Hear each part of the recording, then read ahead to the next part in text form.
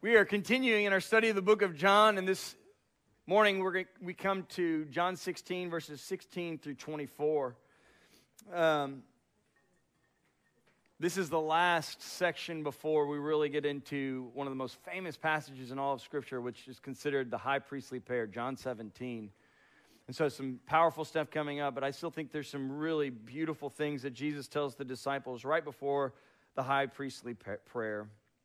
If you wanted a title for today's message, the title for today's message is Joy Greater Than Sorrow. Joy Greater Than Sorrow. So if you have a Bible, turn to John 16, verses 16 through 24. But if you have the bulletin, it's printed for you there. Let me read God's word. A little while, and you will see me no longer. Mind you, this is Jesus talking to his disciples. And again, a little while, you will see me. So some of his disciples said to one another, what is this that he says to us? A little while and you will not see me, and again a little while you will see me, and because I'm going to the Father. So they were saying, what does he mean by a little while? We do not know what he is talking about. Jesus knew that they wanted to ask him, so he said to them, is this what you're asking yourselves? What I meant by saying a little while and you will not see me, and again a little while and you will see me? Truly, truly, I say to you, you will weep and lament, but the world will rejoice. You will be sorrowful, but your sorrow will turn into joy. When a woman is giving birth, she has sorrow because her hour has come. But when she has delivered the baby, she no longer remembers the anguish for joy that a human being is being born into the world. So also you have sorrow now, but I will see you again, and your hearts will rejoice, and no one will take your joy from you. In that day you will ask nothing of me. Truly, truly, I say to you, whatever you ask of the Father in my name, he will give it to you. Until now you have asked nothing in my name. Ask and you will receive, that your joy may be full. This is an important question for all of us to ask, sincerely. What were you made for? What were you made for? What is the end of your life? What is your life direction pointing to? If you answer that question, it gives your life direction, and that direction could perhaps lead to meaningful life. But if the answer to that question for you is one of uncertainty or unknown, it could lead to directionlessness, uncertainty, confusion. And so, my friends, I ask you simply to consider the question, what were you made for? I hope you have an answer to that question, and thankfully, the church throughout the years and ages have been answering this question for us. And perhaps my favorite answer that the church has given to this very question comes from the Westminster Shorter Catechism, question number 1. And if you're like, what is that? It is a church document from the 1600s to help people understand what is God and what is life. And so simply the question goes like this. What is the chief end of man? And the answer, the chief end of man is to glorify God and to enjoy him forever. Now, so from observing life, just you and me, observing life, as you look at the way the world lives and the way that you live, just from observing it, I think we can say without a doubt that human beings, people, were made for joy. And so that question and answer, that Westminster Shorter Catechism question and answer is actually quite profound and wise. We were made for joy. For joy. And, that's just from our experience. We can look at life and say, okay, yes, I want joy. I pursue joy. But I think the Bible backs it up, which is why the Westminster Shorter Catechism answers it that way. I mean, think for just a moment what the fruits of the Spirit are, which is the characteristic of God. The fruits of the Spirit are love, joy. And it is joy that will spring up into the lives and the hearts of those who are members of Christ and his body, that there will be joy in our heart. It's a characteristic of who God is. But even more than that, joy is who we were made to be because we're made in the image of God. We were made for joy. Do you know that? It is okay to seek joy. We were made for joy. And yet, while we were made for joy, if we live anything longer than 3 years old, we realize that life can smother that joy so quickly. We lose loved ones, our parents divorced, the jobs that we hoped and dreamed for aren't what we thought that they were. The boyfriend or the girlfriend we hoped would make a lifelong commitment leaves us for no good reason. The stock market crashes and we're left with no savings. I mean, the list could go on and on and on and on. We were made for joy, but sorrow smothers it. And so we have this incredible tension that we all live in each and every one of our days, a desire for joy, but sorrows that so often smother it. It is a tension that we all deal with, and it is a tension we try to resolve in our own strength, in our own ability. So many turn to bigger homes and better cars and material possessions. Others turn to alcohol and substances to numb this tension that we all feel. But it's all at the same time, the same root. It's trying to control this tension of longing for joy, but the reality of sorrows in the midst of it.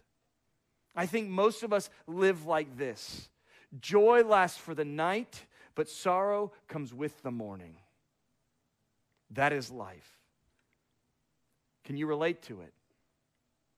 Sadly, I think all of us can indeed relate to this. The cyclical cycle of seeking joy only to lose it in the morning. This is why I think it's so important to turn our eyes to the words of Jesus from John 16. Because I think what Jesus offers to us in John 16 is that, yes, indeed, sorrow exists. It lasts for the night. But joy comes with the morning. He offers to us a joy that is greater than our sorrows. How is this so? How is there a joy that is greater than our sorrows, that is able to live in the tension and enables us to have joy even amidst our sorrows?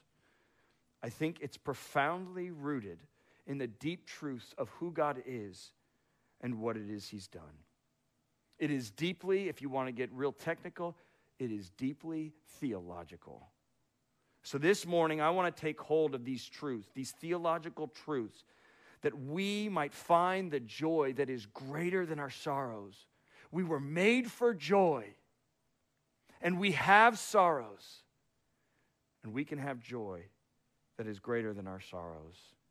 We're going to see that this joy, the joy that is greater than our sorrows, has been purchased, it is permanent, and it is provided for us. So if you have an outline, that is what we're going to do. We're going to look at the joy that is greater than our sorrow, a joy that is purchased, a joy that is permanent, and a joy that is provided. First, a joy that is purchased.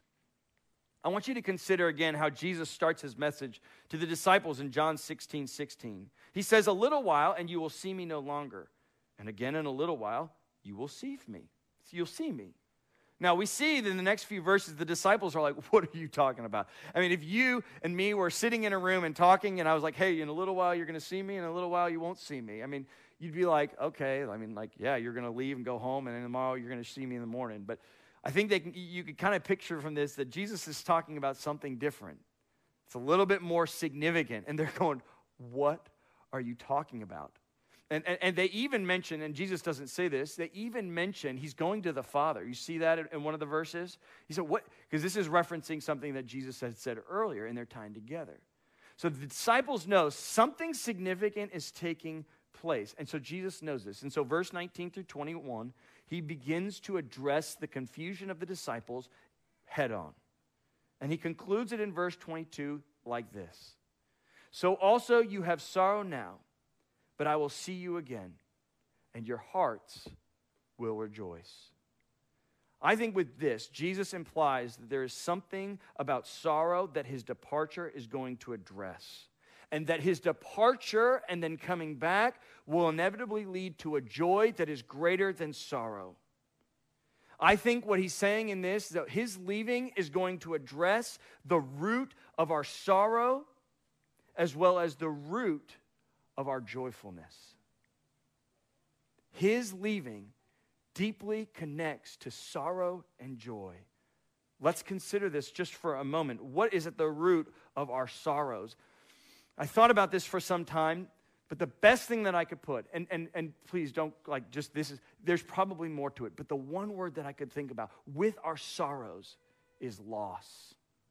The one word that is associated with sorrows is loss. It's the loss of Jesus that led to the disciples' sorrow in this moment, which is why Jesus said, you will have sorrow. Why? Because Jesus is going to be lost for them. And for us, it's the loss of a spouse, a job, dreams, the loss of money, the loss of loved ones that bring us sorrow. And if we think about this loss, perhaps the most simple way we can talk about loss is death. It's the death of something, whether it be spiritual, emotional, physical. It's death. So at the heart or at the root of sorrow is death. And so when you start talking about death, anytime you start talking about death in Scripture, you're always connecting it to sin, because sin is always connected to death in the Scriptures.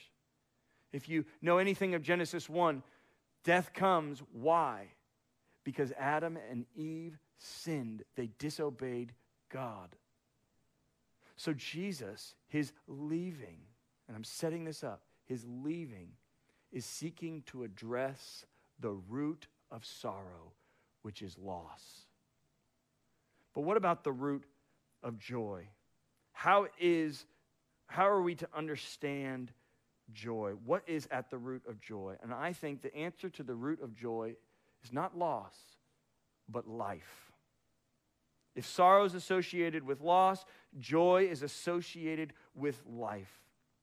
You go on a trip and you spend time with your friends and you love it, and there's life everywhere, and you're filled with joy. A new baby is born. Life comes into the world. Jesus used this as an illustration. There is life. Life. Joy and life are connected together. Joy and life. The fullness of our joy then is connected always to life. And Jesus in his text talks about coming back. And I hope you are seeing where I'm leading with this, because it's quite obvious if you know anything of the Christian message that Jesus is leaving and his departure and his coming again deal with these two distinct realities head on. And so life comes, and shortly comes after that, joy. I leave sorrow. I come back with life, joy. Now, how are we talking about Christ purchasing for us a joy that is greater than our sorrows? How are we doing this? It is simply the message of the Christian faith. Jesus was without sin, and therefore, being without sin, would never experience death. For sin and death are always associated with each other. But Jesus would leave this room with the disciples and give himself up as a substitute.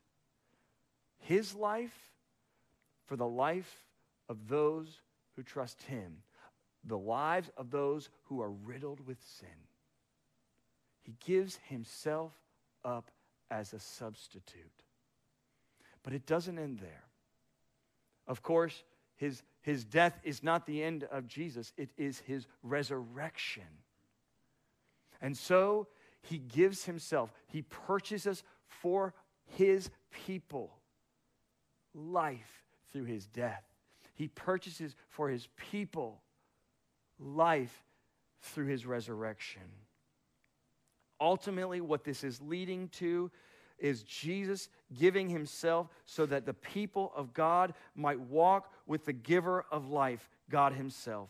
And those who walk with God himself, the giver of life, experience joy that is greater than our sorrows.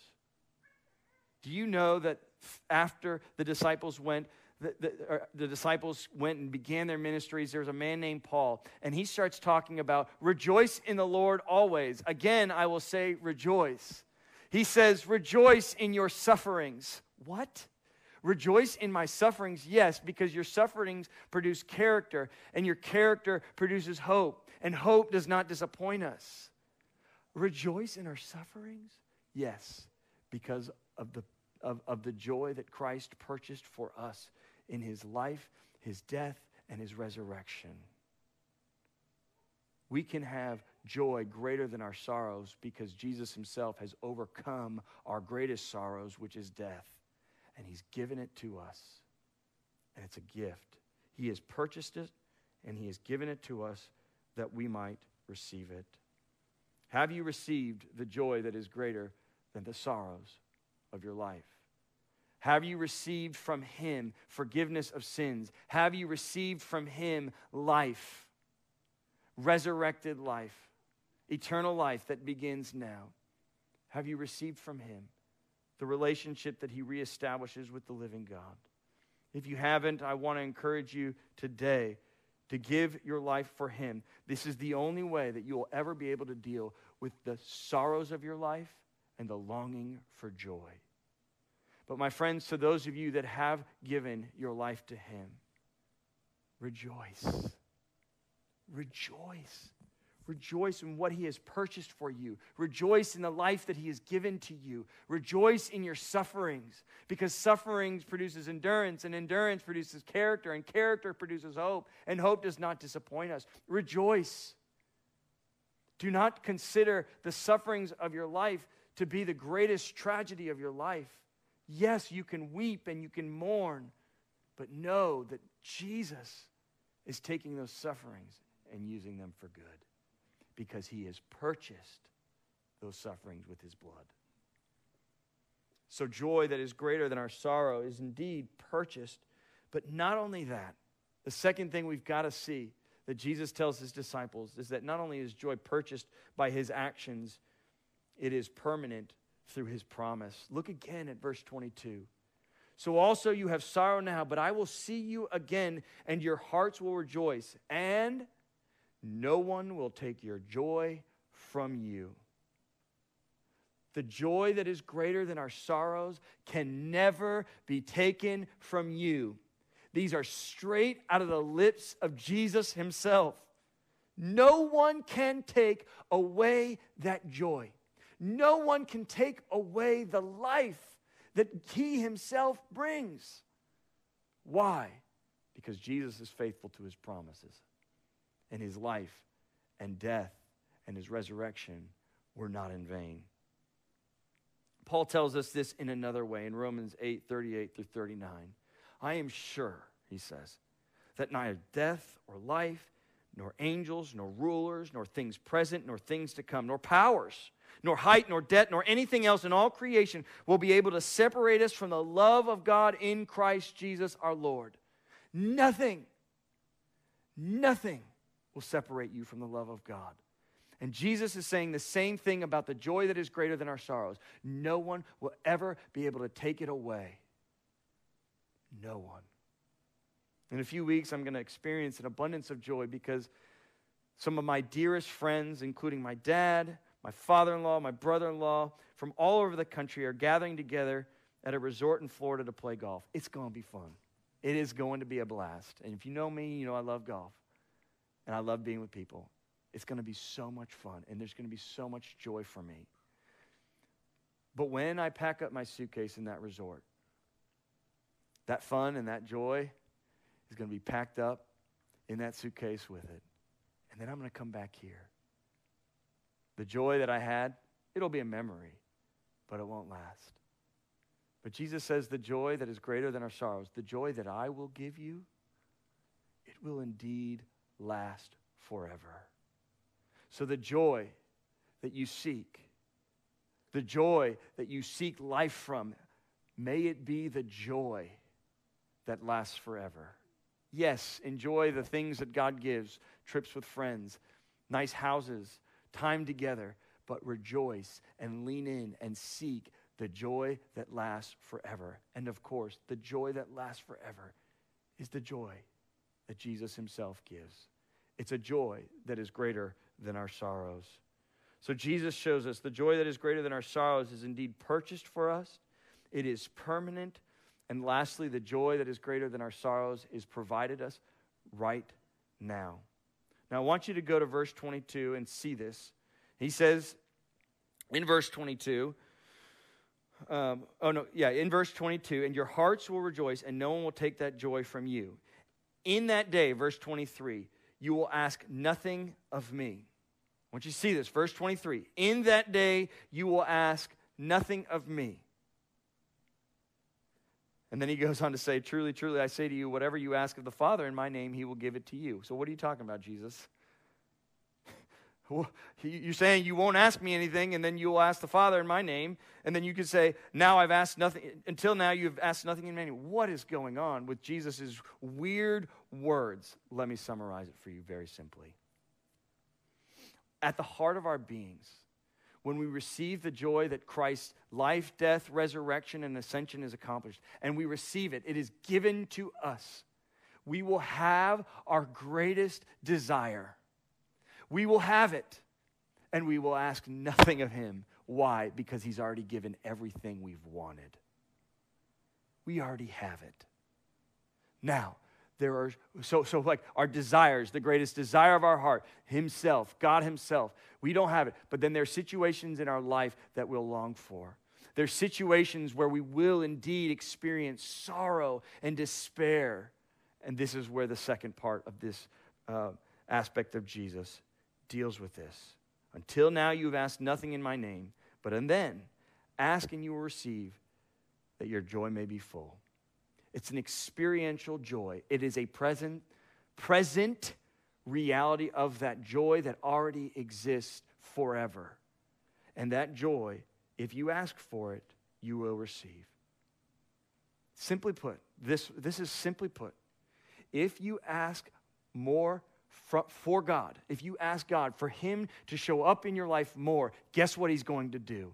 He's going to show up more in your life. And when he shows up more in your life, he's going to provide you with what? Joy that is greater than our sorrows. Do you want to be full of joy?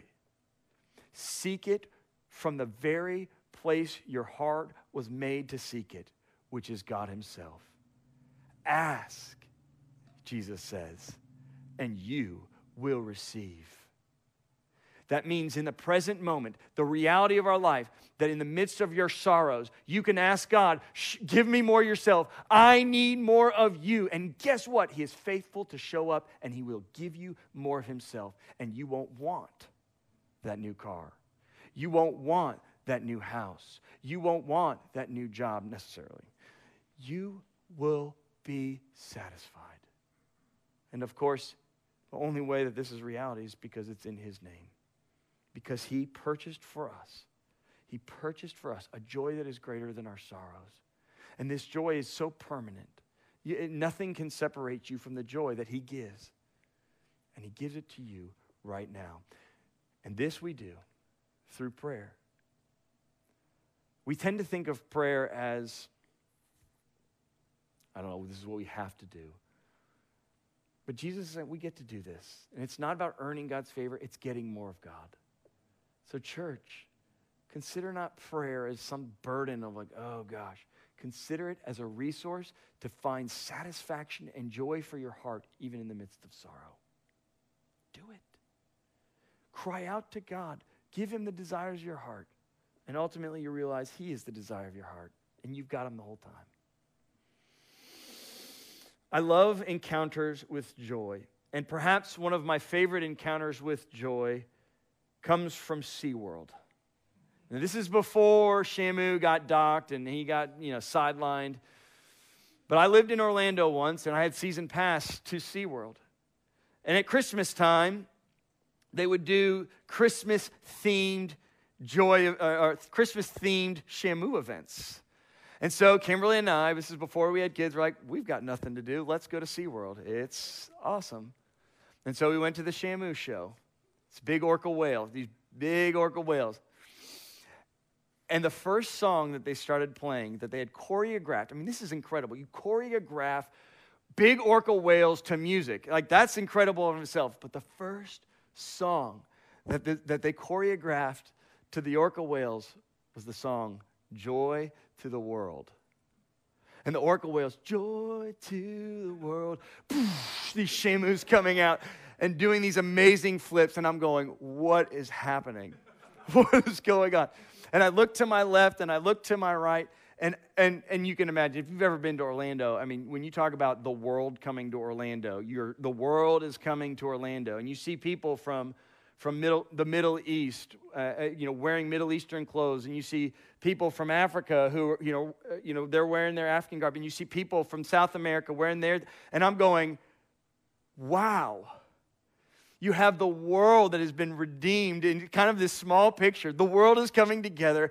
The whales are dancing to the song of Joy to the World. And I'm going, you know what? This is kind of a taste of heaven.